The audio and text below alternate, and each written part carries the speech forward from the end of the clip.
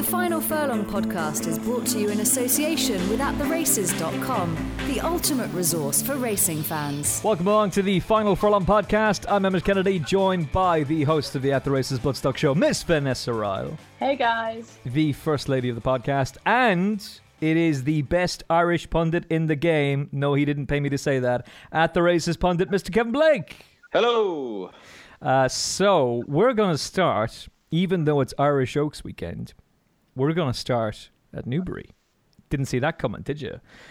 So Charlie Hills, big hope for the Commonwealth Cup that ended up bombing terribly, but at the same time Charlie Hill's stable was in bad form, is the first horse that Vanessa Ryle wants to talk about. William Buick up, and so far favourite, but I can't help but notice there's a few interesting runners in here. Equilateral, back. Will he get his season back on track, Vanessa, or is he making the market for something else?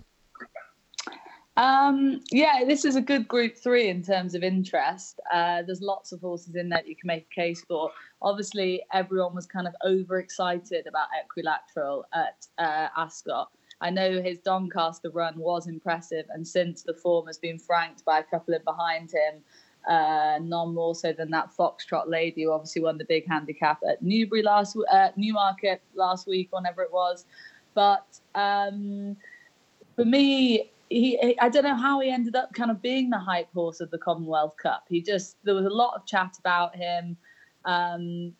Visually, yeah, look, he was impressive in that Doncaster run, but I couldn't really have him. And for me, in this race, I'm more interested in Invincible Army for James Tate, who ran pretty much his worst race of his life, basically, in the Commonwealth Cup. And that's saying something, because it really wasn't a bad run.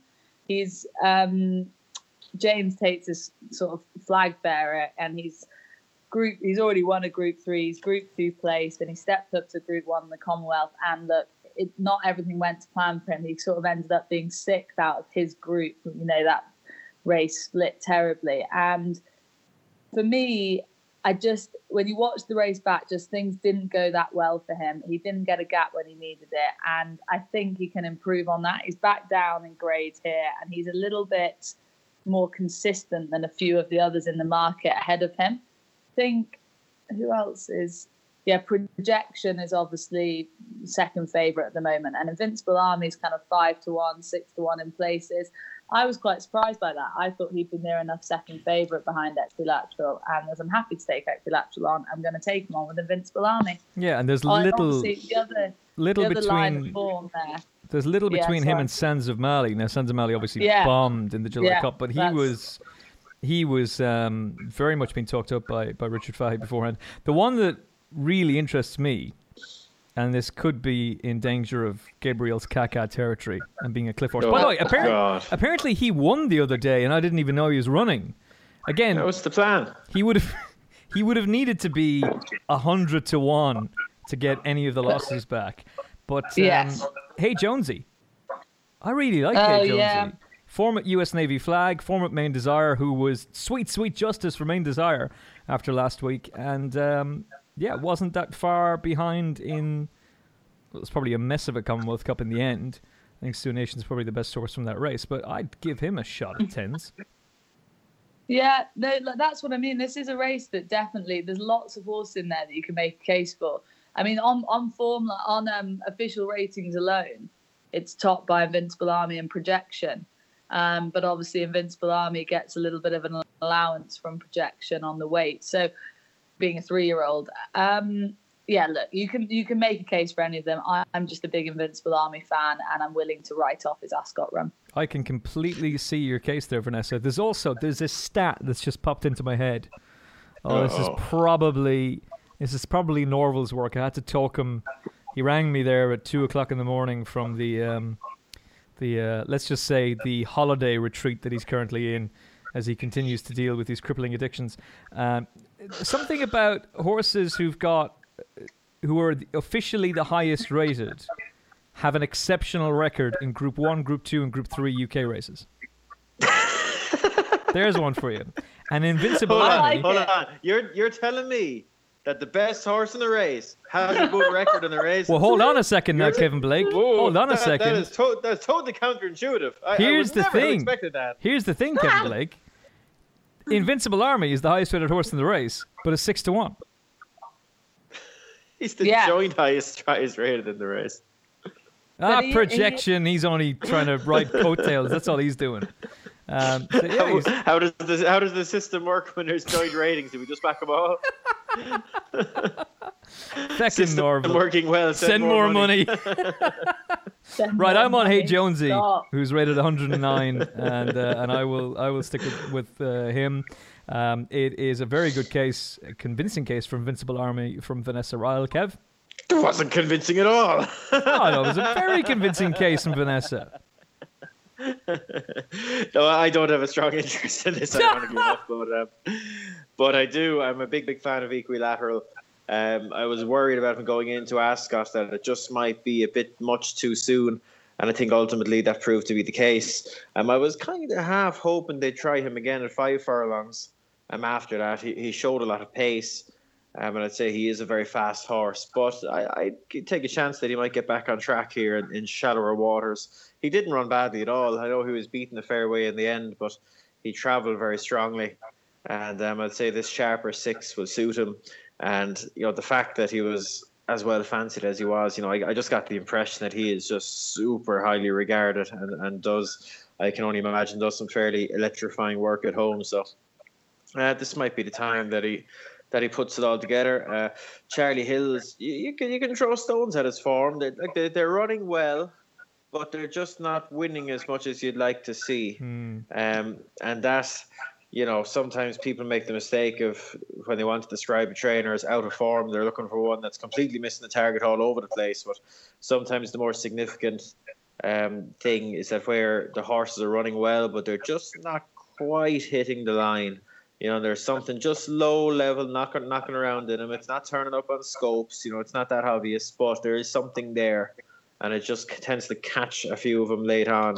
And there might be an element of that with him now, just looking at the pattern of his results. But Equilateral, I think, is a lovely, lovely horse. And if it's not Saturday that he gets back on track, I'm sure he'll be back on track before the season finishes up. Well, the last time we doubted a horse in these silks, he came back to bite us squarely in the insert colourful language by winning at Royal Ascot. That horse, of course, being Expert Eye, so probably shouldn't be too dismissive of him. Vanessa Ryle, the Weatherby Super Sprint Stakes. Take it away. Super Sprint. It's a Super Sprint, yeah. Das is good, yeah?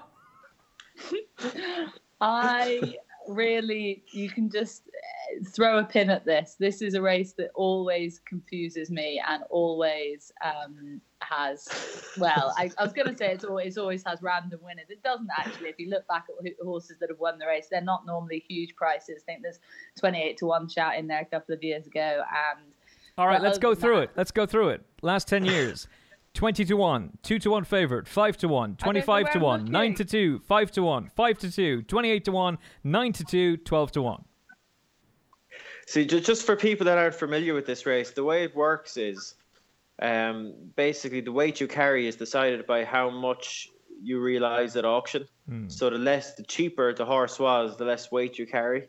So, sometimes you'll get a case where you get a horse that's clearly the form pick and was quite cheap as well, so they end up looking very well in. But we've seen a few, inverted commas, good things beaten in this over the years because it's a massive field. The draw can be a factor, and you need to be in the right part of the track pace-wise and everything else. So it's a bit of an old-fashioned lottery now in my mind. The best result ever was Miss Danvers winning off 8 stone when she was a great story, and when she won, everyone was mad for that for Johnny Portman. But I can't really choose a horse really. I'm willing to give Snazzy another go for Charlie Fellows because she was in season when she ran at Ascot and she ran poorly there, and then that latterly came out as her excuse. She's a really lovely, tiny Kodiak filly, so she probably didn't cost as much as she should have done because of her size when Charlie Fellows bought her. as a yearling, and then she I think they thought she'd grow. She never did. Anyway, she's got form with Coco. She's got form with Signora Cabello, the Ascot winner for John Quinn, and yeah, right, her Ascot win off because she was in season. And if you look back at that Yorkman where she was third behind the Quinn's horse, she ended up in front kind of like halfway through the race just through default. She jumped really well and they weren't expecting her to jump as well as she did. And actually she ran a brilliant race to still hold on for third. She'll be a huge price in this, and she's just very, very fast. She's the sort of horse that will go well in this race.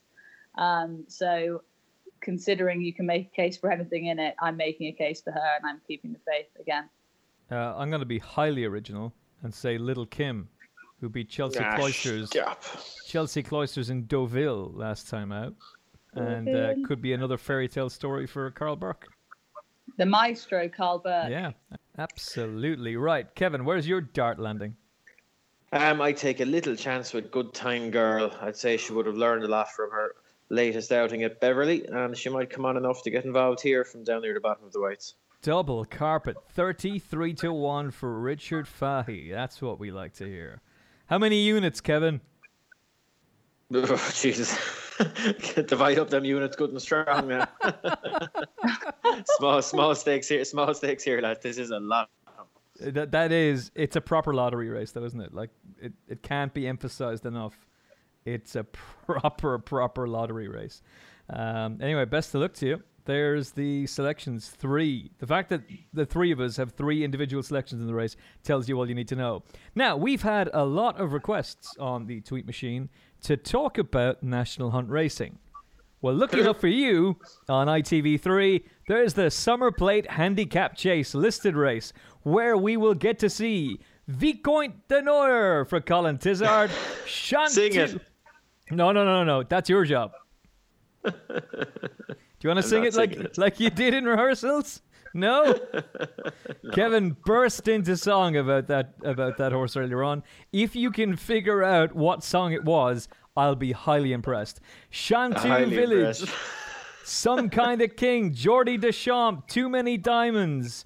Who else is knocking around in this race? That'll do. Go West, young man.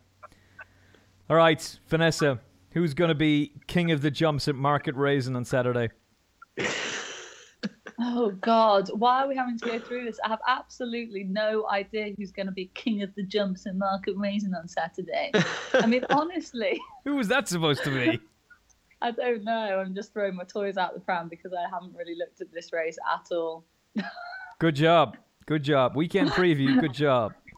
Sorry. Well, what about this? What about this then? Our old friend Harry Derham will be helping Sam Tristan Davis back on a Paul Nicholls horse after the famous split.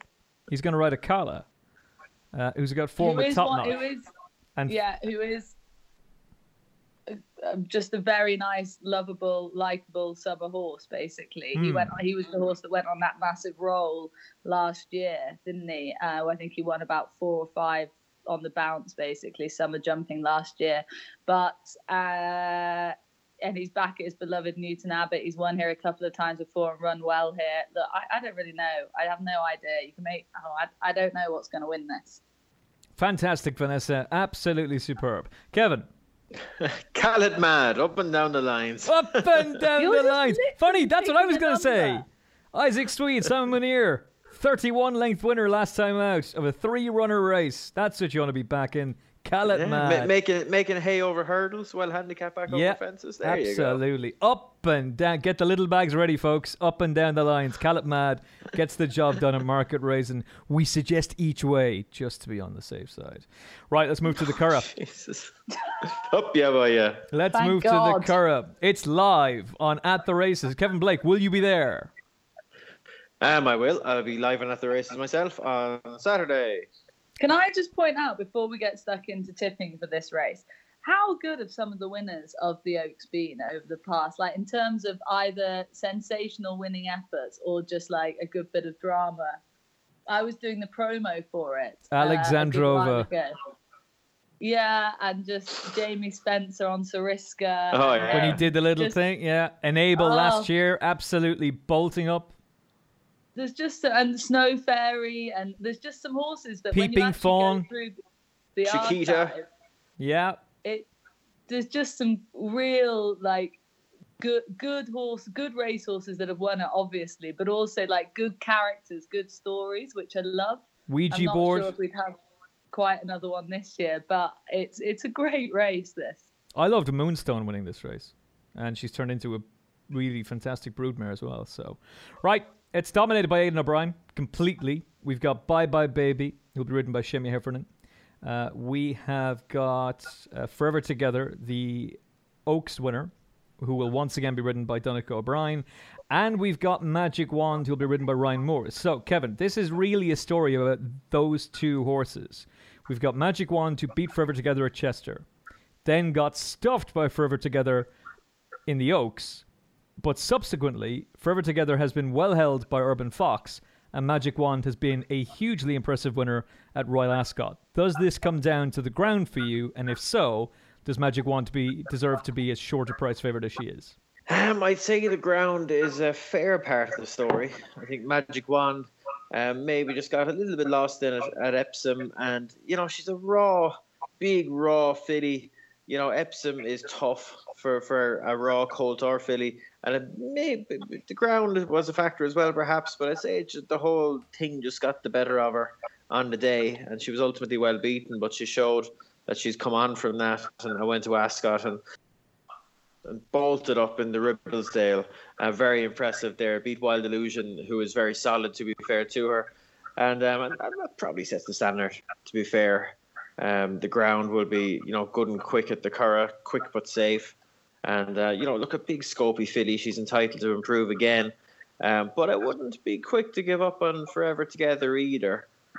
Because, we did speak about her before the Pretty Polly, and I think we were all very concerned about the drop and trip for her, given that she did look such a stayer in the Oaks. I think the drop and trip, it was a chancy thing to do. You can see why they did it. It looked an open goal on paper, but it just didn't work out. And I give her another chance now, especially at the prices. I'm sure Manny will read into the jockey bookings, and they are what they are. But, Donica has gone on very well with this filly before, and he's certainly no negative. And the cheek pieces will probably make his job a little bit easier, because she can. It's hard to know how much of that was just the trip last time, which didn't help Ryan Moore all that much in terms of how she travelled.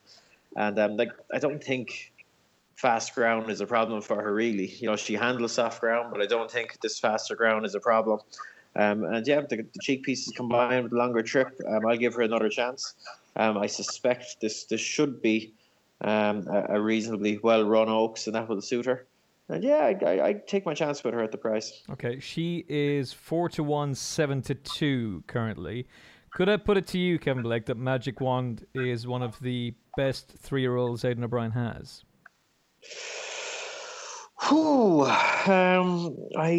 I'd consider that controversial. If she were to win this well, you'd be well onto something, I'd say. But she'd need to win this well, I think. Look, she has the potential to be that good, but for me, in my mind, she's not quite there yet. Okay. William Haggis does love a plan. He's already come to Ireland and rated a Group 1. Can he do it again but see if class Vanessa? I think he can. Bit of British bias going on here. Look, obviously on ratings and what she's done so far, she has to step up to the mark. Obviously, she's only won 2 listed races at Newbury, and the last one was not much to write home about. Obviously, her second start, she beat Athena pretty impressively, and we all know what Athena's gone on to do. Group 1, Grade 1 winner now. So that form is pretty decent. But the last run she had at Newbury, she won very impressively, but it really wasn't a particularly strong listed contest by any stretch of the imagination. So look, she has to step up in class, but her breeding suggests that a mile 4 is pretty ideal for her. And actually, kind of when you look into it, she really is bred for a proper trip. And so actually what she's been doing over 10 furlongs is quite impressive if you want to take that view on it. She's a very late May foal. I think she was born kind of the last week in May, which is really late. And so William Haggas has just been very conscious to take things quite slowly with her. I don't think she's particularly big or small, but, and they're that late, you do just have to give them a bit more time in some cases. And that's what they've done with her. So they wanted to run her in the Oaks. And then when the rain came, she's at top of the ground filly, and they realised that the Irish Oaks would just give her that bit more time. So they've had this in mind for quite a while. Obviously, we don't need to talk about how well the trainer-jockey combination have gone this season. They've done really well. And for me, I just think that the other horses you've all mentioned, we've seen what they can do. They've had, whether it's been Chester, whether it's been Epsom, or whether it's been the Curragh or Ascot, those horses have pretty much shown their worth. Yes, they're improving in stages, some of them, but we kind of know where we're at with those horses now. Whereas Sea of Class is the filly in the race that we don't know how good she is. She hasn't had the buttons pressed at all, really, in those listed starts at Newbury. And so it's going to be, I'm just really excited to actually put her to a proper test and see what's under the bonnet. I think she could be a really exciting filly. James Dorr was quoted recently that he hasn't ridden her since Newbury, but she did a very good piece of work, I think, and they were obviously pleased with her and pleased enough to declare her. And I just think that she could be the something special in the race. Whereas the others, in truth, I'm not sure there is anything that's a standout middle distance filly in there. They're all much of a muchness. I take issue with that. Big time. But you're taking on Aidan O'Brien's best 3-year-old. How dare you? I know. Well, I do actually think that Kew Gardens could be the best 3-year-old in the yard in terms. Obviously, US Navy Flag is the best 3-year-old, but in terms of middle distances, I will say this though: I really like Sea of Class. 170,000 guineas purchases a yearling. How much stock, Kevin Blake? Because people are inevitably going to do it. Would you put in the Athena form, or is she just another typical Aidan O'Brien filly who is just now improved and is completely different to what she was back in the 19th of May? Yeah, I wouldn't be worried about the Athena form. If you're talking about the Athena form, you must think Magic Wand is a certainty, because she beat Athena by a lot further than Sea of Class did a few starts down the line. But I wouldn't read into it either way. Sea of Class, clearly really promising filly. I don't think William Haggas ever really wanted to run her in the Oaks. Reading between the lines now, I get the impression this filly might have a bit about her. He's publicly described her as a bit of a character. I don't think they wanted any piece of Epsom in terms of the effect it might have had on her in terms of her temperament. I suspect they were happy to give her the quieter route of coming here, less of an occasion to deal with. But she'll have the variable of travelling for the first time. And they will probably, while the Curragh will only have a few thousand people there, it'll probably be one of the bigger occasions she's been at in terms of atmosphere and everything else. And I'll be keeping a very close eye on her now in the prelims, and in terms of how she settles going down to the start. It's interesting that also people are slightly reading into the fact she's swished the tail on a few starts, and there is that old horsey thing about chestnut fillies being a bit more difficult than anything else. Yes, that old horsey thing. Yeah, you're definitely right, Kevin. She does have a bit about her. I don't think there's any debating that now. I think that, connections have said that publicly, but I'm not sure if that's necessarily a bad thing. It hasn't been a bad thing yet. Yes, she switched the tail in the last start, but she was running through the line, true as you like. So for me, it's not, that actually isn't a concern for me, but I do know where you're coming from with that. She definitely has got something. He has indeed had the quote, she's a bit of a character, but one of the things that would concern me is that they were trying to decide whether she would go for 10 furlongs or a mile and a half. And the quote was, it'll be either the Pretty Polly and the NASA or the Irish Oaks. And maybe we're reading too much into this, and maybe Urban Fox was flying in her work, and they went, yeah, Grant, she can go to the Pretty Polly, and this one can go for the Irish Oaks. I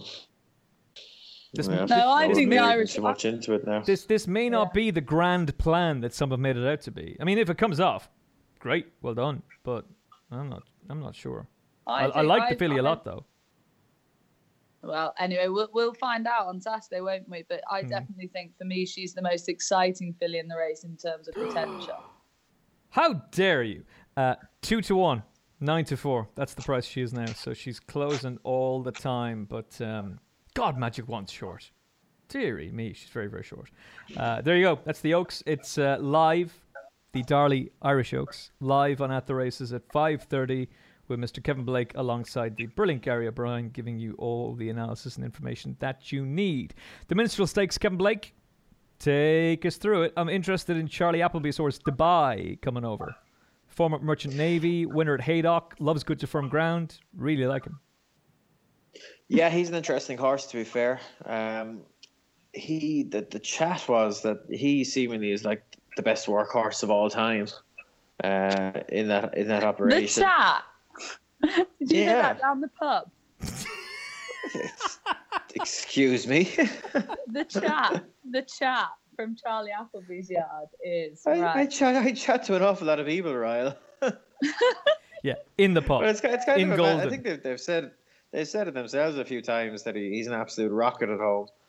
They ended up, didn't he run in like the French Derby last year? It took him a while he did. Yeah.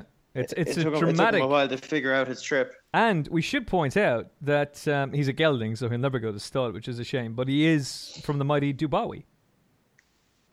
Look, and my own view would be that 7 is probably his trip. So he ran very well in the Diamond Jubilee last time, and coming back up to 7 will be a help to him. I think he's a good horse at a level. He won at Haydock the time before, beating Larchmont Lad. I don't think that was just a fine Group 3, the way it worked out. And look, he's good in the solid, but we'll see what turns up against him. But he could be a small bit vulnerable now. What do you make? Be a small bit vulnerable. What do you make? Because I'm not overly inspired by anything that's entered. I mean, I do have a soft spot for Smash Williams. Ain't nobody stopping me. I'm going all the way. Friday Night Lights. Seriously, watch it. It's amazing. It's a great show. It's brilliant. It's absolutely brilliant. Fleet Review. St. Patrick's Day. I don't think a lot of those will run. They hardly won't. Could be the one. St. Patrick's Day. So what did you make of his run on debut? Because obviously he was trained by the great, and just imagine me quiffing my hair, pushing it back.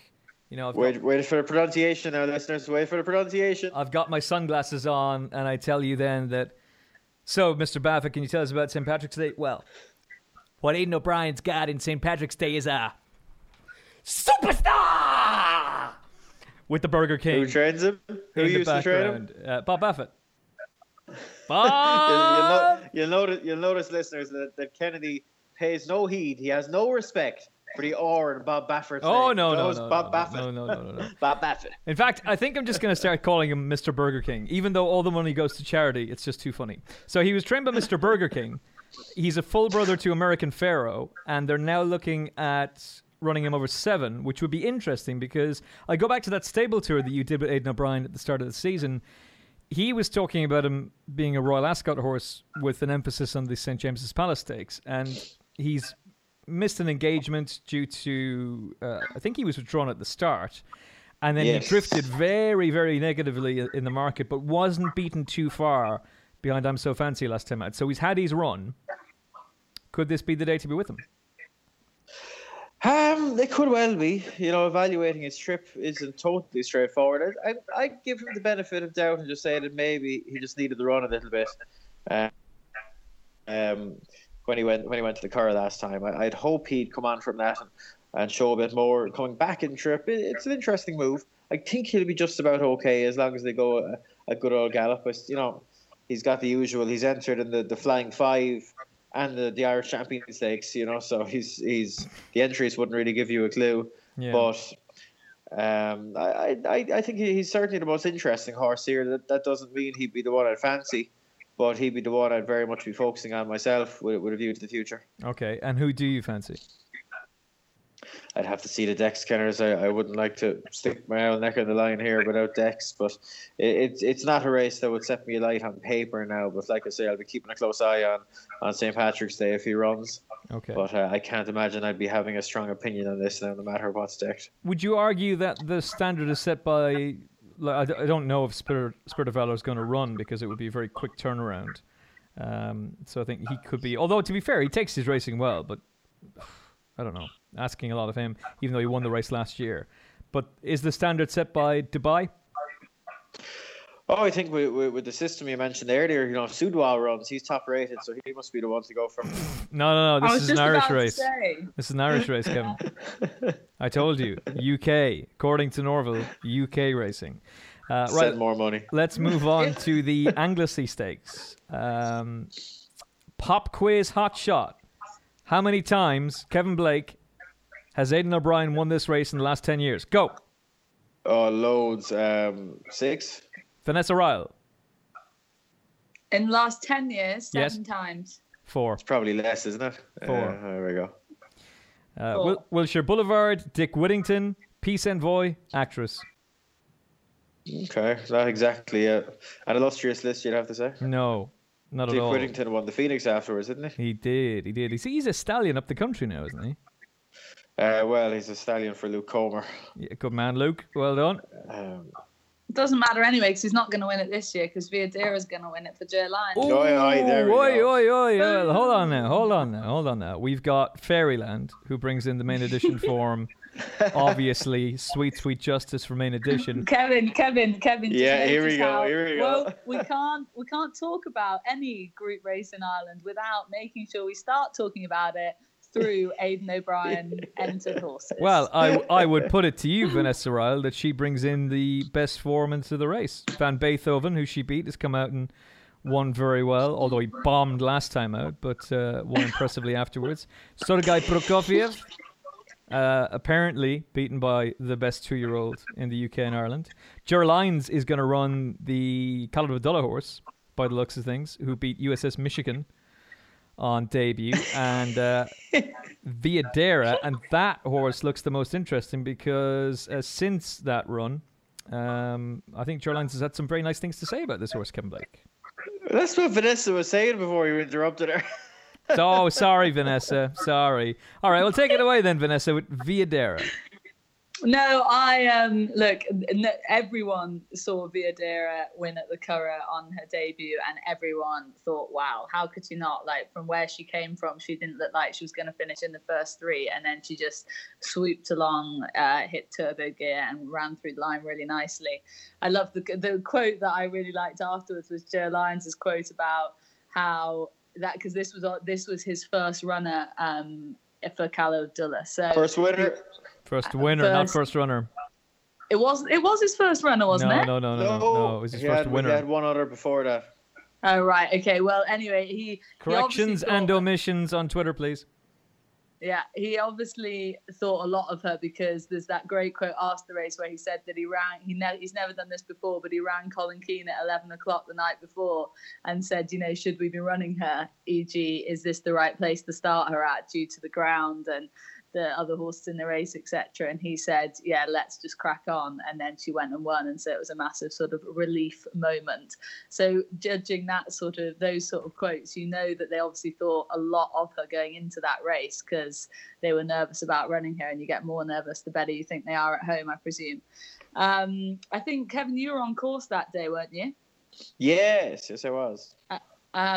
Look, she's the most exciting horse in the race, and I'm looking forward to seeing her. But Kevin knows much more about that form than I do. But I just thought that quote was quite interesting, and yeah, I'm excited. Yeah, it'd be nice to see Ger Lyons have a top class filly as well. Take it away, Kevin Blake. Yeah, I wouldn't disagree. You couldn't disagree. She's clearly a really promising filly.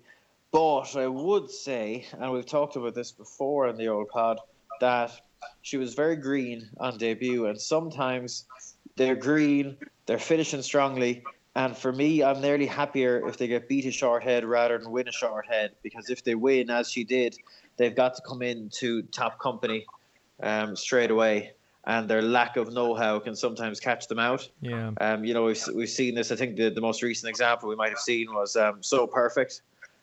She fell in on debut despite being really green, and it just took her a while to cop on to what it was all about. And that would be my concern here, that she just might be a little bit too raw still to compete with,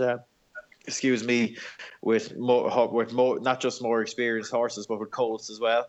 And it'll be a fair test for her now, and it'll be really interesting to see how she gets on.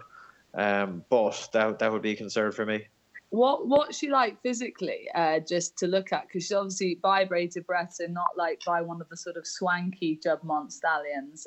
But obviously he's thrown out a good few winners. I just wondered, is she big, small? What's she like? To be brutally honest, I didn't take a note of her when I was there. Right. Our position, our backs are to the horses, and we were on air for most of the prelims, so I didn't get a great chance to have a look at her, unfortunately, but I'll remedy that on Saturday. Cool. With a line on horses winning and it maybe being more beneficial to them to learn by finishing second, Just Wonderful was sent off an unbelievably short price at Royal Ascot behind Main Edition. She went off 2-1 favourite that day. And was she a victim of the fact that she'd won first time up and then had to be thrown in at the deep end? Yeah, 100%. And, I'm almost certain that I made that very point when we were previewing the Albany, that it's just a tough test for him. It was a tough test for all of Aidan's 2-year-olds at Ascot, even the ones that had run, 3 times, given that he hadn't been able to get as much education into them as he would like to on the grass. And yeah, it was all too much for her. It was all too much. I expect her to bounce back here in a big way. And look, the fact that she was sent off the price she was tells you, how she must have been working and how much ability she shows. And it's just a case of whether that experience has brought her on enough to put that ability down on the track here. Okay. Do you expect her then to be the one to beat if she lines up? Or do you think that Fairyland... Do you think Fairyland could once again be underestimated? Sergei hardly runs here, does he? Why wouldn't he? Well, they're not going to fire Sergei Prokofiev, Fairyland, and Just Wonderful at the same race, are they? Yeah, look, sir, they might hold on to Sergei for the Phoenix. Sergei for the Phoenix, but the Phoenix it's 3 weeks, I suppose we'll call it. It wouldn't be 1,000,000 to 1, but if he ran, he'd win. Oh, absolutely. I strongly suspect, but if it's just the ones we've talked about, look, I'm a big fan of Fairyland. She was probably the most professional of the O'Brien 2-year-olds going to Ascot, and she ran a super race. I look at it, again, it all comes down to price. If Ryan decided to ride Fairyland and Just Wonderful was a notably bigger price than her, then that's who you back. Yeah, because she's going to improve a lot, I suspect. And that would turn me in that direction. But we'll wait and see the decks. But I think the listeners will probably have an idea of my way of thinking, and they can adjust accordingly when the decks come out. Well, I think one of the big things to say here is just because it's such a powerful stable and they've got so many multiple entries in races, we've already talked about the fact that there's actually we haven't done the numbers on it, but I suspect you could make quite a bit of money by siding with Donica's mounts instead of Ryan's. It wouldn't be the worst system. It'd be better than the system you proposed earlier on. Back in the top trade. But yeah, that wouldn't be the worst system, I think. Somebody is going to tackle you on Twitter about that, because that's a genuine system. It's like a somebody do a meme of a guy standing at a blackboard with loads of complicated calculations. Oh, it's easy. Just get the on it, and a headline is "The system, send more money." No, that's easy. Just get the one from Thor: The Dark World, where Eric Selvig. Stop! No Marvel, none of that. When Eric Selvig is in the mental institute and he's writing on a chalkboard, and there's loads of Easter eggs for future Marvel ones. Just use that. That'll do it. No, we have 2 house rules in the podcast now, Kennedy. No decimals and no Marvel. No, absolutely not. That is completely not allowed. You're talking about the highest grossing films of all time, man. You giant nerd. You massive nerd. We're going to get Rishi Prasad. We're getting Rishi Prasad back on the show just to review Ant-Man and the Wasp. That's all. He's not even here to talk about racing, just to review Ant-Man and the Wasp. Listen to yourself, man. Ant-Man and the Wasp. Yeah. Yeah. These are serious characters in the Marvel Universe. Good God. Unbelievable I'm stuff. just so excited to start printing cash with our new Back the Best Horse Race in the Race system. I'm honestly just so... Highest rated, so Vanessa. buzzed for this. Highest rated. Right, let's talk about the Club Godolphin Irish EBF Maiden. Why, I hear you ask? Aha. Well, it's Pedigree because chat. it's time for Pedigree Chat on the Final Furlong podcast. So we have... Go on, Kennedy, off you go. Anyone that's looked at the entries of this race and might be guessing in their own mind, I wonder what Kennedy will lead off on. So off you go, Kennedy. Surprise the nation. We have the first foal of a superstar filly who we mentioned on the podcast just last week, Duntle, Sirius Maximus. By Galileo, out of Duntle, running in the Flaxman stable colours, which of course is the New Yorkers family, for Aidan O'Brien in the 7 furlong maiden on the Sunday. We've also got 100 to 1 landed. What? 100 to 1 on? Jesus. Yeah, 100 to 1. Jenny, I'll take that one. Thanks very much.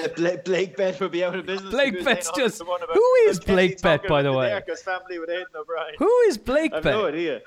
I have no idea. It's not me. Are you sure? Is it you, Vanessa? No, Jesus, it's not me. Who is Blake Bet? We need to find that out. We've got a son of Australia called Western Australia, 260,000 guineas yearling, who is also entered for the O'Brien team in a race that they've got pretty decent record in. Jack Yates, we've talked about before on the show.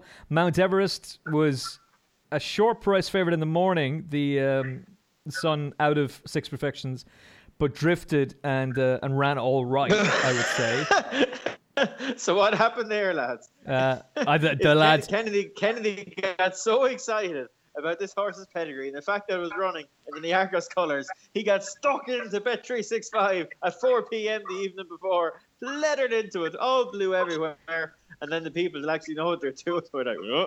Don't have an account with them, Kevin, not allowed. And secondly, no, didn't back the horse because I wouldn't want to be backing one on debut. Pop quiz, hot shot. How many times has Aidan O'Brien won this race in the last 10 years? Go. I don't know. Vanessa? I don't know, but you failed to mention the actual horse with the best pedigree in the race, whose sister also runs on the same card. Xander. No. Well, Xander T.S. Eliot is out of Remember When, which I did mention Xander, by the way, is the horse that you failed to mention. That's the Jarlines horse who first run, but has yet to win. But may very well do so in this race. You didn't mention T.S. Vanessa didn't fail to mention anyone because you've just been rattling them off for the last 5 minutes. So he's a brother to Wedding Vow and Bye Bye Baby and Beacon Rock, and obviously on the Coolmore well-named system would be back for the Derby right now. So Aidan O'Brien has won this 6 out of the last 10 years. Who really interests you? Because Joseph's got one here as well. Crockford. Yeah, Joseph's got 2. Crockford ran very well first time out. Camelot again. Yeah, and his other one would be one you'd highlight on the old pedigree meter as well, because it's a colt by Invincible Spirit and is a half brother to Just the Judge.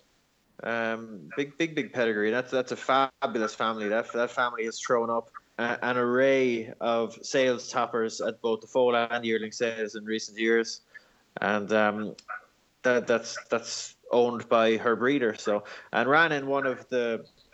People haven't really copped on to the existence of these yet. So, in terms of punters, I probably shouldn't advertise the fact because it's been really interesting. But they've done it twice now, but they've run barrier trials at Dundalk there. They ran 2 of them in May, and they ran 2 of them a week ago. And they've thrown up a good few winners now. And the videos are up on the Irish Thoroughbred Marketing website. They don't give you the weights, but they give you the horses, the pedigrees. They wear their racing colours, and they jump out of stalls and race for 5 furlongs. And this fella shaped quite nicely, I thought, and won last week. it's not a race; it's a barrier trial. So the jockeys don't have to really ask them for. They can ask them for as much as they want, but most will give them a very, tender educational experience, and that was the case with him. But I thought he shaped quite well. He looked a nice horse in the making. So we'll see how he goes on his first race course outing. Okay. And as Joseph O'Brien's race planner, you will of course know that he won this race with Arcata 2 years ago. Yeah, there you go. He ended up in Hong Kong, that horse, actually. Yeah. But yeah, I'll talk about a few others quickly. Enticed is a full sister to Capri. That would be one of the more notable ones in my book. Where is he? He's on the way back. I don't think it'll be tomorrow or the day after, but it might not be too far away, hopefully. Excellent, good. What was wrong with him again? I just had a little setback after his comeback. Nothing too serious, but she cost 800,000 as a yearling. Cheap then. Peanuts. Sure, look at you. There's a couple of others I had in my mind here, if you allow me to. Tommy Stack, or Fozzie Stack, has a well-named No Nay Never called Never Ever Say Never. That'll be one for Desi. Desi will be happy to be retiring this weekend. Never say never. Fozzie Stack's been going quite well, hasn't he? Yeah, he has, absolutely. Yeah, flying the flag for Golden, can't beat it. Yeah. And No Nay Never continues to go well. Yes. So that's it. And we know Tommy. Forced to habit now. Apologies. We know Fozzie Stack is well able to get one ready to win first time out, and the market is normally a very good indicator. And there's a set of colours we don't see all that often nowadays. The David Nagel colours has a filly there by Warfront out of Imagine, of course the Oaks winner, and she's been a good broodmare, you have to say. Probably best known for being a dam of poor old Horatio Nelson, who was a right horse. And met with a premature end in the Derby. Met with a terrible end in the Derby. Yeah, he broke his leg in the Derby coming down just coming around the final turn. It was shocking, awful. Yeah, that was rough. He was a real good horse. Oh, he was super talented. That's the first one I've imagined we've seen for a couple of years. She must have been barren a couple of years, but it'd be good to see one of them back. Mona Lisa Smile, she's called. Okay. So we'll keep an eye out for her. What about? I'm just going to highlight now. It's not a big one to highlight on pedigree now, but I'll highlight this set of silks because if you look at Alwyn's Dream, trained by Katie Brown, have a look at the silks. They're pretty nifty now. I suspect it's an American owner because they don't really allow these type of silks in our neck of the woods, but it's very much like Irish silks. Little green shamrock there on the chest, orange cap.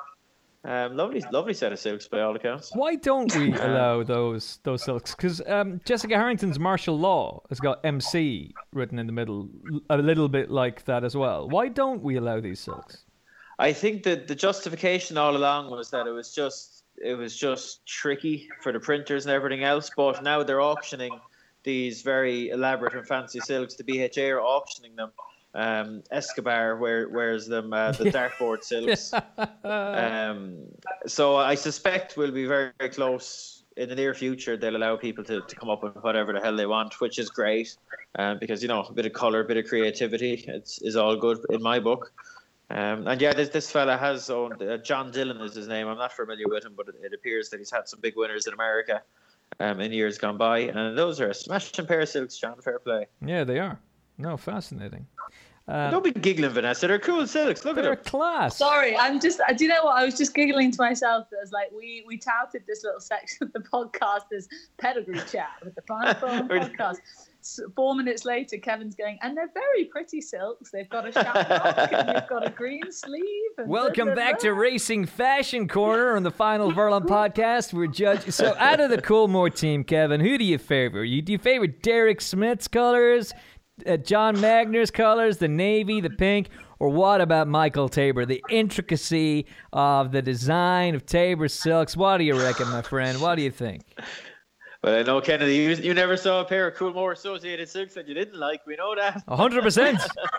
What you didn't mention was, obviously, shocking omission, the Niarco silks. That's the ones you want to be looking at. They're the ones you want to be involved with. Of those maiden horses, what about Henry de Bromhead with the daughter of Galileo? Henry de Bromhead is becoming more and more interested in flat racing. He is, and he's got this filly for Mrs. Rowley Williams, of course, the owner of Special Tiara. Well-bred daughter of Galileo didn't show a huge amount first time, you'd have to say, but would be entitled to come on from that. Yeah. Kevin, I'm sorry, Emmett. I've just thought of something. With your obsession with the Niarchos family and your obsession with women in general, you're surely sort of like your massive racing crush has to be one of the Niarchos women. Like, yeah. Which one do you reckon? I think Kennedy's antenna are raising a little bit for Electra Niarchos. I think when he realizes. Yeah. I think she's definitely well up there in most people's racing crushes, I think. Well, you see, the thing is, Vanessa, the thing is, and I'm sure, Vanessa, that you are very well aware of this, but Electra is an anti-hero in Daredevil, a Marvel show and comic. Obviously, Electra Niarchos is the one that, yes, I would be most interested in interviewing / meeting. And if Electra Niarchos is listening to this, hi Electra. No chance. Hi Electra. Run. So Kevin, it is absolutely 101 across the board that that's 100 to 1 on. Will have a picture of some sort with Electra Niarchos at some point in the next year to 18 months. And an interview. I can see this happening. And an interview. Factual fact, Factual fact. 100%. Hey, look, because of Alpha, Kate Harrington's very friendly with her. You might just want to use that. There we go. There's your road in. Well, now you see, I don't want to complicate things, Vanessa, so, you know...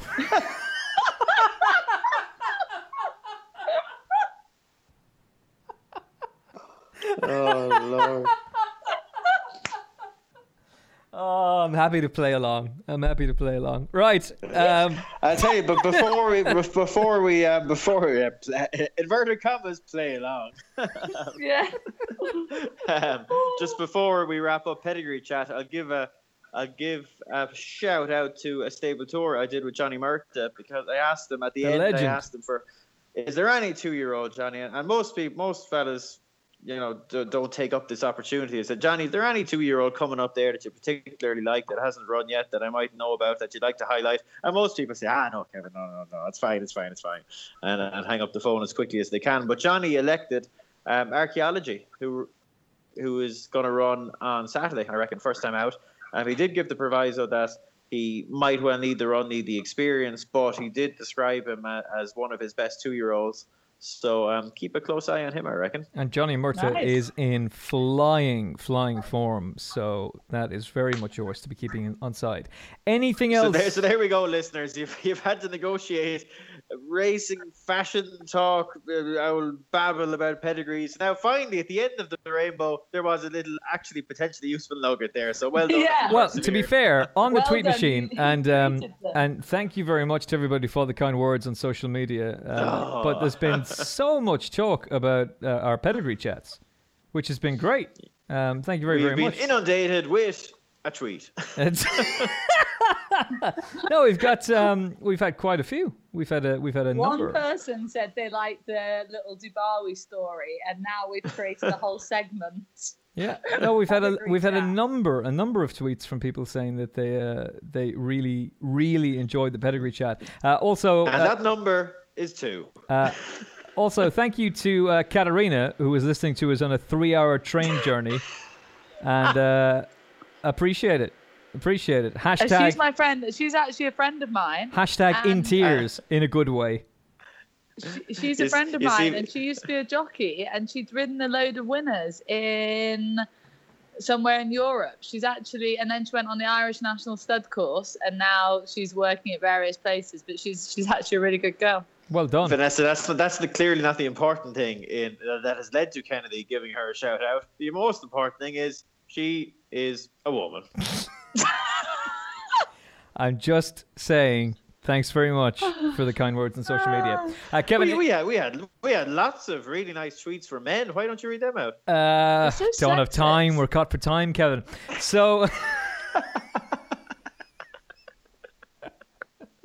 oh God.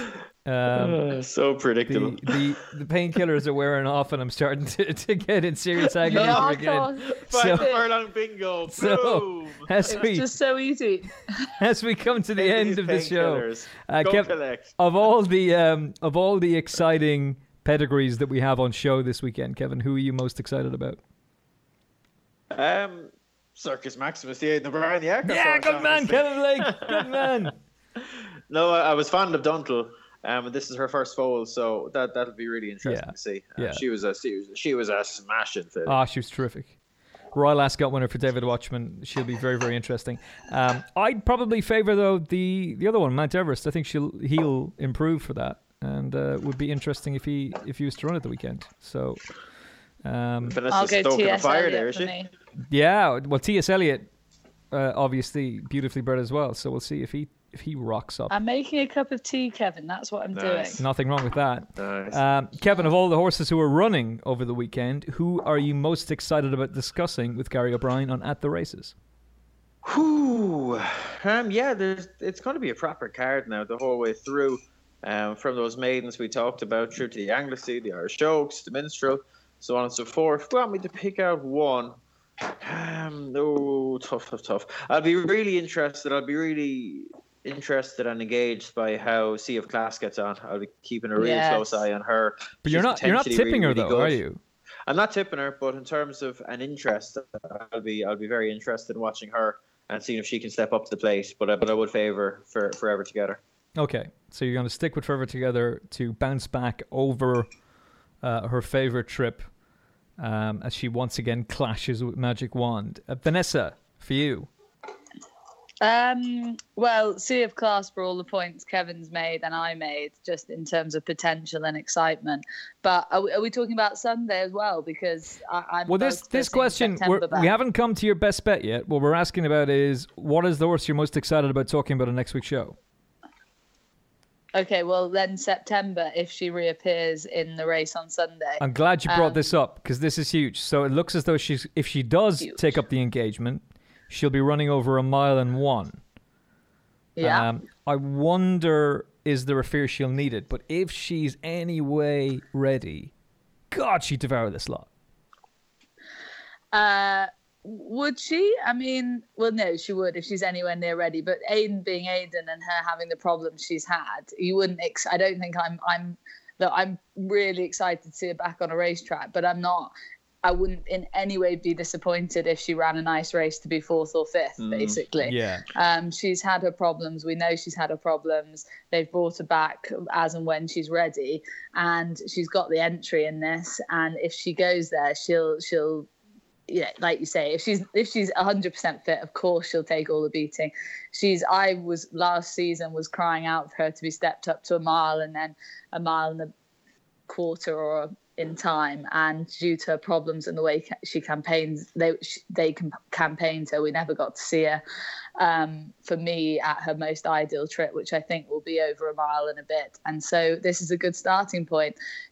Last year, she's just such a likeable filly. When she won at Ascot, and the way she won and the way she went about it was just so impressive, and she had such a great attitude. Like, she obviously has quite a bit of character, and obviously she has that really interesting breeding, being by Deep Impact and out of Peeping Fawn, and so she has kind of the full package. But at the end of last season, I think due to circumstance and how they campaigned, we just never got to see her at her best, and now she's had a setback, and I just hope that at the latter end of this season they can get her back on track, and hopefully this will be a good starting point for her. But she's a classy filly. So when you look back in her form, obviously you highlighted Ascot, and she did extremely well to win that day. She was 11-8 to win that day. I think she was an embarrassingly short price of something like 6-1 for the Oaks, 6-1 for the 1,000 guineas as well. It was shorter, way shorter. Oh man, that was 20. Was it shorter than that, Kev? I think it was. Yeah. Was she? They went mad for her at one stage. God, that was the 24th of June. I mean, I'm not after timing here, but it just goes to show you that anti-post betting is dead. It's an absolute joke these days. After that, she had to run on soft ground, which just did not suit her at all. She was a beaten favourite at the Curragh again. She could do no better than third. I think that race was behind, indeed, Happily and Magical, so form wasn't bad. She was incredibly unlucky. I watched it back today behind Lawrence. We know how good Lawrence is. Disappointed that she's not coming over for the Oaks, but she's going to go for the Yorkshire Oaks instead. So I respect Carl Burke's decision, but wow, this would have been one of the races of the entire season had she turned up. Somebody's having a very nice mug of tea in the background. And then at Del Mar, she was again unlucky. She missed the break and flew home under Shamie Heffernan at Del Mar. So there were a good few hard luck stories for September, but excuses. But genuine ones, really genuine ones. Yeah, and agreed. Yeah, this is a Group 2, so it's not the be all and end all, and they won't give her season away by forcing her to go and win this. But it'll be great to see her back, and hopefully she can build on it and go forward. Yeah, what about Magical? Magical's coming back as well by the looks of it. That's right, yeah, she's also in there. And Kevin, I'm surprised you haven't mentioned this yet. So too is I Believe I Can Fly. Jesus. So Kevin sent us. By the way, there's to be no mention of that singer because that guy is a piece of garbage. He's an absolute. The singer of that song is nothing short of garbage. I don't know who sings that song. R. Kelly. Put him in the bin. He's an absolute vile cretin. Google R. Kelly. But let me tell. You thought that the singer of I Can Fly is the new judge, along with his wife Ada, of the X Factor. No, it's not. It's R. Kelly, who has been implicated in so many dodgy things. If you Google R. Kelly in work now, I'm pretty sure that the HR and security team will come to your desk and tell you to leave without making a fuss. So don't do it at work. Look it up on your phone. And you might want to delete your search history afterwards. He's a piece of garbage. But it's a great song, though. I will say that. I Can Fly, Kevin. Your big hope. Yeah, she's back. Been a bit disappointing. You'd forgive her the... look, you could forgive her both. She ran fine in the Guineas. It just didn't work out. And the Oaks, the ground was just too soft, but she was, tailed off, essentially. I think she can be forgiven that as well. They've clearly freshened her up since then. Kevin, Yucatan was tailed off and he bounced back to win. Listen, Epsom is just an absolute shambles at times. I mean, it's a great track and it's the most prestigious race without question, but William Haggis didn't want to run his horse there. It can be tough, and the mighty Yucatan couldn't handle it, and he's bounced back to go and win. Why are you so obsessed with Yucatan? So because he's an absolute monster, that's why. So I Can Fly may very well fly into the winner's enclosure this weekend. Yeah, we'll see. I won't knock her too much for her last two starts, but she needs to show that she's as good as we hope she was. She's rated 101 at the end of the day, so she needs to improve. Okay. Anything else on the radar for Kevin Blake? No, that'll do, mate. Anything else on the radar for Vanessa Ryle? No. What we a couple of. Is this the end of the podcast now? Yes, we're coming towards it.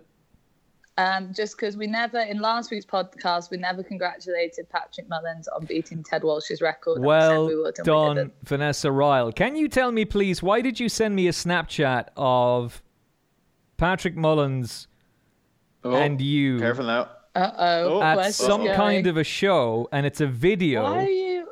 It's a video, but it's just of him.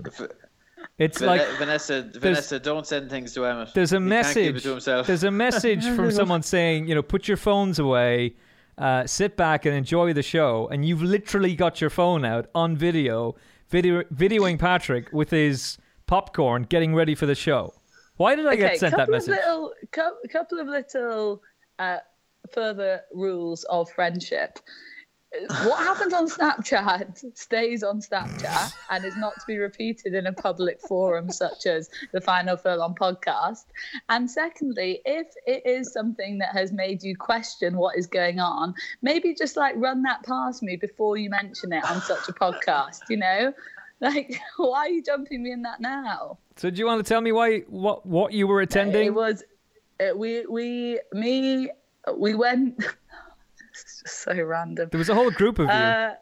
No, there wasn't. Well, there was. There was three of us. Three of us went to The Lion King. We went to watch The Lion King. We're not kids. We wanted to see a West End show. Nothing wrong with that. That's fine. Don't laugh at us. No, it's a great show. Why wouldn't you want to go see it? Great show. And anyway, we bought a very nice bottle of champagne to drink at The Lion King. I tried noticed. to take it in, and they were like, no, you can't take glass in there. So we smuggled it in a friend's handbag, and then and then the lights were going down, and I was like, open the champagne, Paddy, and he couldn't open it, basically. And we just were laughing at him. And obviously you got that Snapchat, clearly by mistake. Oh, yeah, by mistake, I'm sure. Yeah, interesting. It is phenomenal, though. And Kevin, we should get your take on this as well. He's broken the record for amateur winners in Ireland. That was previously held by Ted Walsh. So seeing as Ted Walsh has been around since 19-dickety-doo, that's a long standing record. And it is quite phenomenal that Patrick is so young and has smashed that record and has many years to go, touch wood, as a talented rider.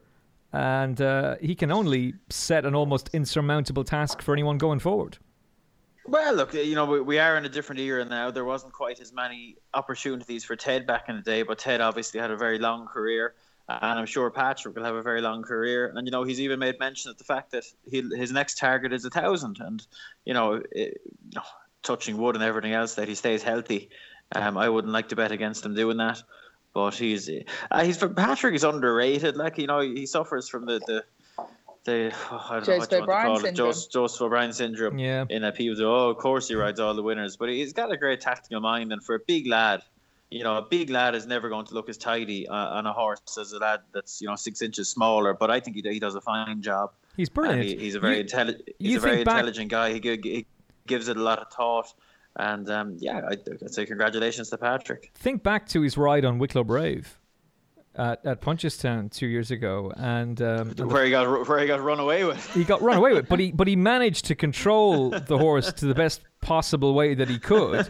But more importantly, beating and it's a terrible example. And it's a terrible no, because that horse could have expanded all of his energy and had nothing left, and yet Patrick managed to just about keep him going, and he managed to win. Unfortunately, we've lost Finian's Oscar, which is a terrible shame. And thoughts go out to the Colin Tizard yard, because he had just come right and there was so much promise there with him. So I'm really sorry to see him go. But he managed to produce a fantastic effort to go and beat him as well, when it looked as though there was no chance of getting him. And yet he managed to get Bacardi's up to nail him late on. And that was part of an epic day for Patrick as well. It sealed the Trainers' Championship for his dad.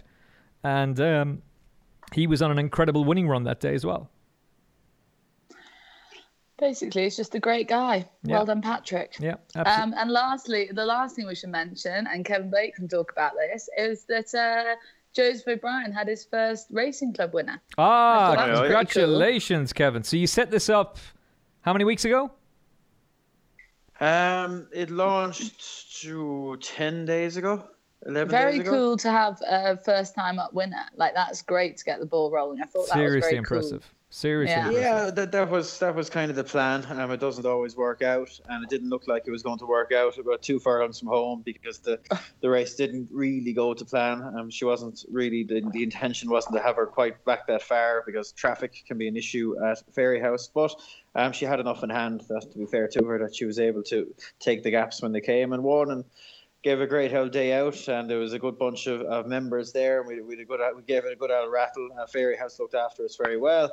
And I don't want to do a big sales pitch here now, because people can, this isn't an advertisement all the time. But basically, in a nutshell, this is sort of an alternative to a syndicate. People that want to get involved in syndicates, there's loads of options out there, loads of really good options. But they can be quite expensive to get involved in. Once you get involved, you're committed to, a horse, maybe a group of horses. Training fees have to be paid, etc. This is basically being pitched at a lower level, a more affordable level, at a level where, in a way that there's no real risk attached to it. There's 3 horses in it at the minute that will hopefully grow in the near future. And basically you pay a one-off, once-a-year fee. There is no possibility of any extra money being asked for at any stage, no matter how wrong things go. And what you basically get in return for that is to be involved with these 3 horses. We're going to try and set a very high standard of information and engagement with all the members in terms of, sending updates near enough every day and videos, pictures, so on and so forth, to give people a really engaging experience. And then when it comes to racing time, you can come along. It's an unfortunate thing about racing clubs in Ireland, and it's the same for every racing club. The race courses only give you 8 tickets per club, which isn't sufficient in most cases, but we do our best to get. Some race courses are generous; they'll give you more tickets, and we do our best to get everybody in free. If we can't get you in free, we'll get you in half price, and everyone will get to enjoy the various jazz and the parade ring and all that. And tell me, Kevin, did a lot of people? I know, obviously, it's only just started, but what was the vibe like? Did a lot of people turn out? Did you have a jolly evening? What was it like? Yeah, we had a great response. Now, it's early. This is something that's going to be a slow build, I'd imagine. Things of this nature, you're not going to get fellas jumping out of the rafters. We need to be able to showcase what it is before. I'm sure we get many people over the line, but plenty of people have signed up, and it was great to get. We had a full allocation. Every ticket that we had a man for it, and it was great actually, because I didn't know. Look, we've never done anything like this before, so we're going in feeling our way, and I thought it might attract a lot of beginners that just want to dip their toe in and see what it's all about. But we had a few in that boat, but we also had we've one guy. I won't name him now for I wouldn't like to name him, but ethical we have a guy reasons. that's been involved. I'm sure he wouldn't mind, but I didn't ask him, so I won't do it. But he's been involved in dozens of winners as a partner. He's had Grade 1 winners over jumps. Oh wow! He's quite a well-known owner. And he's got involved. He gave the filly the biggest roar of all. He got a great kick out of it. He thinks it's a great idea, and that's a great endorsement of it. I think it represents great value. I'm biased, obviously. Some people will rather get involved in a syndicate and have more skin in the game, and that's 100% fine. But this just offers an alternative to someone that doesn't want to spend as much but wants a really involved experience. We'll be having the first trip into Joseph's there in the near future. There'll be other trips as well. You don't need to be a rocket scientist to guess where we might be going, which will be a great experience for everyone. And look, the fillies got us off to a flyer. She was a filly that I absolutely loved. We bought her in February, with a view to coming into the club. You sourced her, Kev, did you? Yeah, I was mad. Cool. I was mad about her. She was in the February sale at Goffs, and she was my Where's she 5. from? She's well bred. She was trained by Eddie Lynham originally. She was bred by 4 Noughts, well bred filly. She's a half sister to Tubman, a Group 3 winner. And nice. I just liked the way she shaped last year. She looked like she had more to give. I was absolutely mad about her. And we were lucky to get her at a reasonable price, given her pedigree and everything else. And Joseph's got a great tune out of her. She just looks fabulous at the minute in terms of her health and her skin.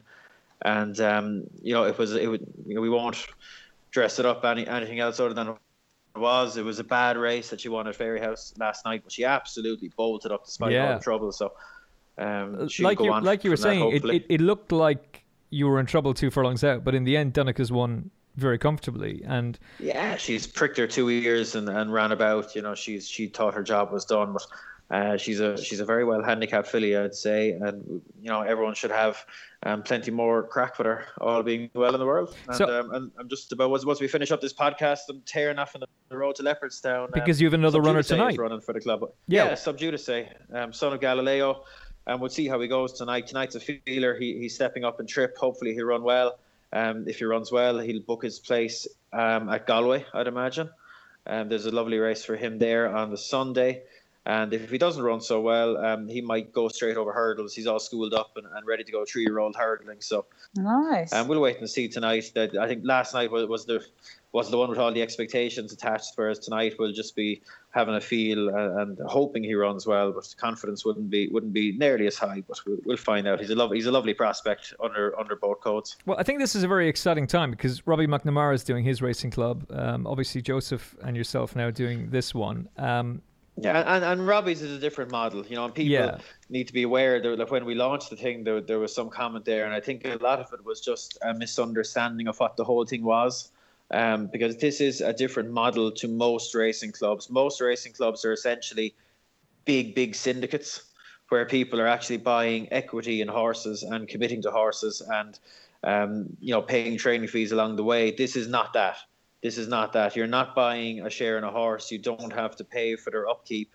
The risk is being kept in-house.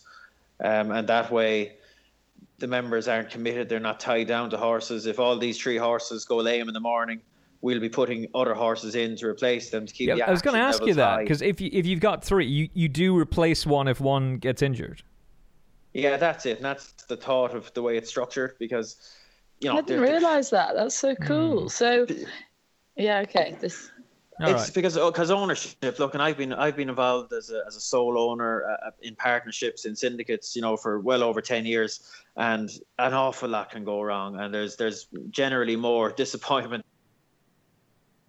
than times, which is what makes the good times so enjoyable. But the thought with structuring it this way was that we'd insulate the members from a lot of those bits of bad luck that hit you along the way, and that it's only that when you put your money down at the start that it's not going to cost you anything else, and even if worst case scenario they all go lame within 2 weeks, there'll be other horses steered into it to keep the action going. And the overall, the greater scheme of the plan is we hope to give everyone a really good time, but the hope is to get more people involved in ownership, and we could, fellas that have a really good time in this, that when the time comes, we'll hopefully buy a couple of yearlings to syndicate, and some of the members in this might say, well, I had a really good time in the club, and now I'm ready to put more skin in the game and get a bit more heavily involved.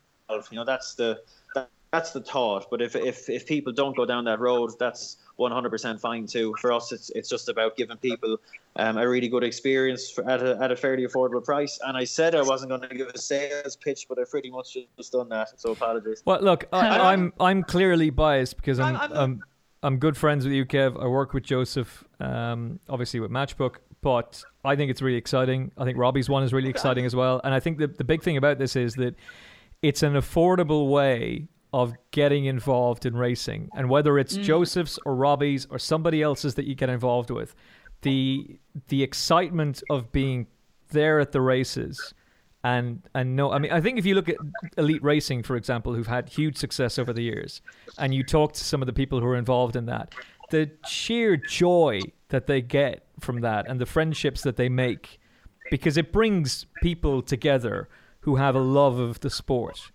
And it's a proper social occasion, it's a social day out. But having had the privilege of being to Owning Hill, it's some place. It really is some spot. And this would be a not dissimilar model to Elite. This would be more like Elite than Robbie's club would say, or the Gordon Elliott club. It's more structured more like that. But the difference is Elite has quite literally 10,000 members. Yeah. Whereas this is going to be a little bit more. It's just started, it's going to be smaller, but bespoke. I think it's just an unusual thing, and that was what that was what made in my mind makes it attractive, in that there's very little opportunity to get involved in a world class yard in 3 horses for 500 quid a year. It really like 500 quid is a drop in the ocean compared to what it would cost to accumulate these 3 horses and pay to train them for a year. So it's just about making the thing accessible, broadening it out, giving people that maybe otherwise wouldn't have the opportunity to get involved in such a situation, to get involved, to come into the yard, to come racing, to come into the parade ring, to enjoy following the progress of the horses through multimedia platforms via the app. Look, I'm quite passionate about it. I think it's something really interesting. Clearly. Look, some people will be cynical about these things, and that's fine. You don't have to like it. But I think it offers something that very few of these things do at the level it does. And sure, look, we'll see how it goes.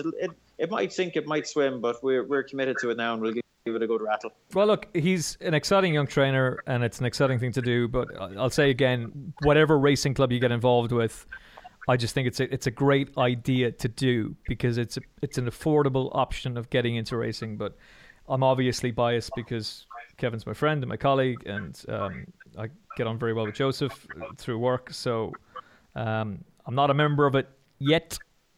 Emphasis on yet, but I think it's hugely exciting. And you've got to go to Leopardstown, so you can drop the mic, Kevin Blake style, and head off and get yourself ready. And Vanessa and I'll wrap up the show. Your best bet of the weekend, Kevin? Forever Together. Oh wow, okay. Would you play her late? Would you wait and see does she drift, or would you be happy with the price? I think the price is reasonable as we stand. Okay. And tune into ATR, because once we're on ATR, obviously I'll have had a good chance to hammer down the handicaps and what have you with the benefit of Dex. So, listen out, and you'll get an update on the day. Yep. Essentially, tune into At the Races, because I will have actually looked at the races by then. Yeah. That's the translated version of that one. Who's on duty with yourself and Gary? Oh, I don't know. Is it a quick answer? Is it Trappy, Fitzy? I think it's Gary. We've got Gary, I think. It will be Gary, but is there someone additional? If you bear with me 2 seconds. I'll get the rota up just to double check, but I suspect it might just be the two of us. Okay. I think it's just the two of you. All right. I'm in studio. When you say you're in studio, are you in studio presenting? No. Make it happen. Make it happen, ATR. Sorry.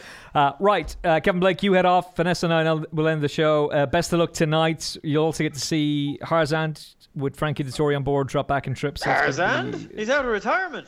Yeah, he's out of retirement. He's coming back. What's his name again, Kevin? I've forgotten. Hazapur. There we go. Hazapur, who clearly didn't stay the trip. Travelled almost best at Epsom, but then just didn't stay. So he drops back in trip with Frankie on board, and he doesn't have a whole lot to beat tonight. No disrespect, Deauville, but, huge chance of winning there. Kevin, head off. Enjoy the day, and we'll chat to you again on Monday. All right, bye, everyone. Good luck. Kevin Blake, who will be live on At the Races alongside Gary O'Brien. How did I get that wrong, Vanessa? Hazapur. Clearly, my... I'm still reeling from the fact that Kevin thought my case for Invincible Army was windy. I was actually annoyed at that. I thought it was bloody good. I thought you made a very, very solid case for the horse. But there you go. You haven't swayed me. I'm still going to stick with Hey Jonesy, but I might put the horse in a reverse forecast. Will you be taking an interest in the Open this weekend, Vanessa? I will not, I'm afraid. Okay, it's just tennis for you. It's just tennis for me. I do get into the golf occasionally if I'm watching it with someone who can understand, but it wouldn't be up there in my top 5 sports. My dad is a massive golfing fan, and he's just on a trip to Birkdale with the lads playing some golf. So he'll be glued to it, I would have thought. But no, it's not my kettle of fish, I'm afraid, so you can't talk to me about it. Okay, well, I'll be cheering on Sergio Garcia, who will get the job done this weekend. Before we go, your best bet of the weekend, Vanessa Ryle. I'm going to stick with the horse against Kevin's. I'm going to stick with Sea of Class. Okay, all right. You're going to go for William Haggis's filly in the Oaks. Yep. I'll complicate things by saying that Magic Wand is an absolute stone cold certainty, and you should get stuck in. Yeah, she cannot get beat. She cannot get beat. I'm interested in Dubai for Godolphin. I'm very interested in him. I'm fascinated to see St. Patrick's Day. I'm really interested to see how the market goes, but I think I'd go with Dubai again, probably. And if September runs, it's a watching brief only. But I do think that Mount Everest is a good thing if he runs. He'll improve for that run. Friend of the show, Jane, who turned up to our Cheltenham preview night with a bottle of champagne, which Kevin Blake ended up winning. But thank you, Jane. Jane has highlighted a tweet from Jason Doyle. You'll be interested in this, Vanessa Ryle, and this also brings us back to Pedigree Corner on the Final Furlong podcast. So, American Pharoah, the mares that have visited him so far this season. Let me see here now. Charming, the Dam of Take Charge. Cherry Hinton. Nice. Who is obviously beautifully bred and has produced Bracelet and Athena so far. Fabulous, who's a half to Giant's Causeway. Adelais Fields. I've pronounced that wrong. Half to Horatio Nelson. Said Fabulous. Guilt, half to Exchange Rate. Magical Dream. Miss Sky Warrior. Moth. I remember Moth. Quarter Moon. Definitely remember her. Refugee. Say, who's the Dam of Naval Intelligence. Silk and Scarlet, who produced Master of Hounds. Sweet Marriage. Tapestry. Oh, remember when Tapestry won the Yorkshire Oaks under that stunning ride from Ryan Moore? That was terrific. Together, who was really tough. Thrilled. Vision of Clarity, who produced Pathfork, and Willets. And that is courtesy of Jason Doyle. Jason Doyle 88 on the tweet machine, but Jane highlighted it for us, so thank you very much, Jane. American Pharoah. So how much is just because we've got St. Patrick's Day running this weekend, how much is the hype about American Pharoah in terms of the Bloodstock game, Vanessa? Yeah, well, you'd be hard not to. Obviously, look, he's standing over in America, but those horses you've read out there are sort of some of Coolmore's, a few of their best mares there. Yeah. So they're obviously throwing a good amount of mare talent at him to give him the best chance. Look, there's a huge amount of excitement about him and his progeny, but as with all these stallions, they have a long way to go. You know, their racing career is one thing, and as we well know with mares and stallions, just because they were wonderful on the track doesn't make them wonderful off the track. I think we've been totally spoilt with Frankel, because he was obviously Frankel on the track and now has gone on to have this sort of ridiculous talent in the breeding shed as well. We can't expect them all to be like that. Yeah, with more to come, and we can't expect them all to be like that, but American Pharoah has been given the best chance of making a solid start. And how much excitement is there for his progeny? A huge amount. We'd be all mad not to be excited about seeing some of his horses on the track and some of the pedigrees that we know we've got to come. But yeah, you can't, I would push that home, that they can't all, that just because they are superstars on the track, it doesn't always work that they are going to be off the track. So it'll be exciting to see. It will be very exciting to see. He was a proper star though, wasn't he? Oh, just mega. The first Triple Crown winner since 1952, and for Called good measure, American Pharoah. And for good measure, he comes along and wins the Breeders' Cup Classic as well. It's just ridiculous. Yeah, I mean, just phenomenal. And the fact that Bob Baffert's now had 2 Triple Crown winners in such close proximity is just madness. I mean, a lot of people are saying, has he sort of nailed down the formula to get them to win those races? I don't know if it's just coincidence or whether he has honed a sort of training technique. Time will tell, I guess, see if he has another one, which would be an absolute freak if he did. Well, I think it's a freak that he's done what he's done already, because I'm repeating myself now, but it couldn't be done. You could not have a Triple Crown winner. We had Smarty Jones. Oh, God. Still remember that. There were so many who went really, really close. Even if Fleet Alex was very unlucky in the Kentucky Derby, but then won the next 2 legs. There was so many of them that had huge excitement and huge opportunity. Remember something Brown, and he dotted up in the Derby. He dotted up in the Derby, I should say, as Peter T. Fornatel would say, friend of the show, and we'll be back on with us very, very soon. And it dotted up in the Preakness, and then absolutely bombed in the Belmont. It's phenomenal. It really is phenomenal that you've got this these two horses in such close proximity. But one of the reasons I really like American Pharoah is that he's a grandson of Empire Maker, who I loved for Khaled Abdullah. I don't know if you remember him winning the Belmont Stakes. So he was favourite for the late great Bobby Frankel in the Kentucky Derby. He got beaten by Funnyside. I think he ended up finishing third that day. Funnyside was a gelding. Interesting rule in the States: you can run as a gelding in the classics over there, but not in the UK and in Ireland, unless you're talking about the Irish St. Leger, in which case you can run whatever you want. You can run a handicap chaser if you wanted, literally. But Empire Maker got his revenge in the Belmont Stakes. But there was so much love for Funnyside because he'd completed the first two. He'd won the Derby and he'd won the Preakness. And there were even taxi cabs in New York that had East Side, West Side, were all going for Funnyside. And so when Empire Maker won, and he won well, and I think Funnyside was third, they booed him. Oh my God. They booed him. And Bailey, the jockey, was like pointing at the horse and going, come on, give him some credit. And the crowd were booing because he'd won. That's not nice. That's just shocking. Really, really shocking.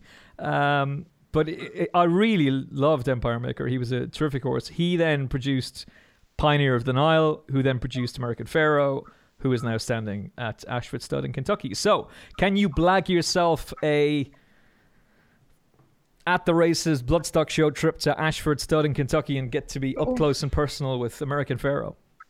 Well, that would be the dream. That would be the absolute dream. Yeah. I mean, the dream is to do a sort of whole run of those stallions and go and see Justify when he retires as well. Yeah. Obviously, his like Scat Daddy story is pretty cool in terms of breeding with, Scat Daddy, bless him, not being around anymore. And then this being one of his best offspring and being able to stretch himself in stamina and speed. So yeah, I definitely should get on with blagging a trip. I tell you what, I am quite interested in to blag a trip to do. I say blag a trip, it makes me sound very unprofessional. This actually would be a very interesting feature, is to try and get down to Australia to feature some of the stallions that shuttle. So obviously this year, Zoo Star's going to shuttle for Tween Hills. So he's become quite a successful stallion over in Australia in a short space of time. There's had some really good 2-year-old winners over there. And they're shuttling him over to Tween Hills for the next breeding season, so 2019's breeding season.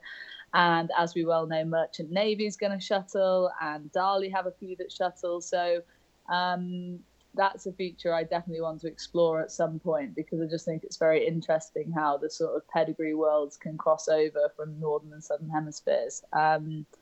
So yeah, that's something that is definitely in the pipeline. Well, I think that'd be fascinating. I'm actually quite keen to do a podcast just on stallions and pedigrees. I think if you're interested in a podcast about a one-off special or maybe a series of specials on bloodstock from Darley, or it's actually now it's Godolphin because it's entirely under the Godolphin operation. Yes, but from Godolphin to Khaled Abdullah, to the Juddmonte Farms, to the Aga Khan, to Coolmore, Irish National Stud, all of those huge breeding powerhouses. If that's something that you would be interested in, tweet us and let us know that you'd like to hear something of that, because I'd be... you'd get, if the listeners did want it, you'd be able to source some really good people to come and guest those sort of shows, because I can tell you from being in the bloodstock world, even on the peripheries, that some of the people that work in bloodstock have a knowledge of horse racing like you would not believe, like encyclopedic. I think your and Kevin's knowledge is pretty encyclopedic, and I always think, God, where do they pull these names out of the hat from? But some of these bloodstock people, I promise you, the depth of knowledge is unreal.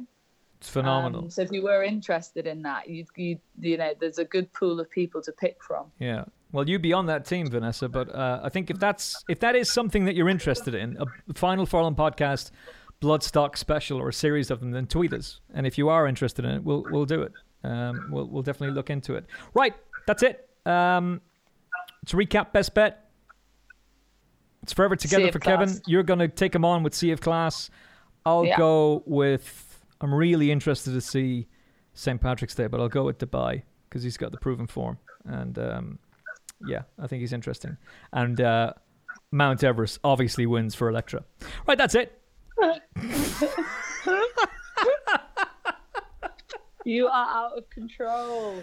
Oh, and on that bombshell, Vanessa Ryle, a pleasure as always. No, the pleasure has been all mine. Thanks very much, guys. Good weekend to look forward to. Yeah, hopefully. Hopefully we'll chat to you on Monday to recap it all. If you can make it to the Curragh, do. You can see the latest in the development of it. It's all coming along nicely, and I know there have been complaints about attendance numbers before, but just look at what's been done and what we'll have next year. It's going to be top class, and it's going to be worth the wait. So yeah, looking forward to Oaks Weekend. I will see you on Monday, Vanessa Ryle. From all of us, thank you very much for tuning in. Best of luck to Kevin and Joseph tonight. Obviously, I'm biased. If you were in any way taken aback by that conversation, yeah, I'm sorry, I'm biased. I did try to mention other racing clubs as well, but whatever racing club you get involved in, if you decide to do so, do it. It's just anybody I've spoken to about it just has a great time and a great experience, and it's a nice way of getting involved in it, but obviously biased from my friend Kevin. From Vanessa Ryle.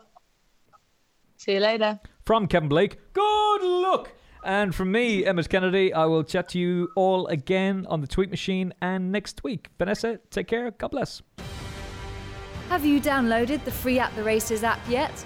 With easy-to-use race cards and form, expert daily tips, plus video replays and in-app betting, it's the app that no racing fan's phone should be without.